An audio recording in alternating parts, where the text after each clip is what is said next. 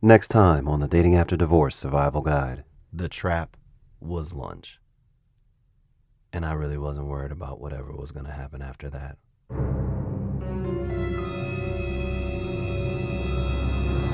So I took her up on this roof deck, and we looked out over a portion of Atlanta. I had to do things in a big way back then because I hadn't reached the level of maturity and wholeness where I could just tell someone the truth and have it be the truth, whether I was in a car, in an alley, in the cereal aisle of a grocery store. I'm a king, or at least I'm trying to be. And if I'm a king, then I need to start acting like one.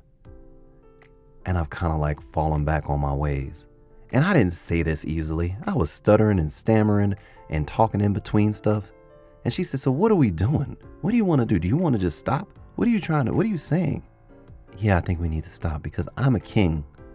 And I actually said that she was a queen as well, and we were both above it. There was no place where I could occupy space.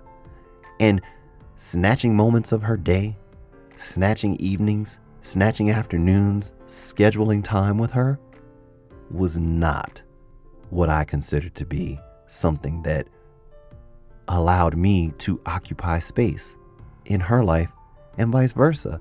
And after being in a marriage where I had kids first, then I got married. Then my ex-wife, who was exceptional in the workplace, was very busy. There rarely was time for me, at least not in the way that I would have liked. And then when there was time for me, I was resentful. And then I didn't do what I needed to do. I didn't get over myself so that we could spend quality time. So there was always this constant friction, conflict of me feeling like I never had enough and never was enough in the life of my ex-wife.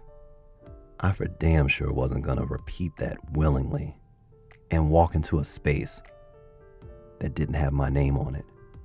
So I stuttered, I stammered, and with great theatrics, I ended things on a rooftop. Or so I intended. Coming soon to your nearest podcast player and streaming platform.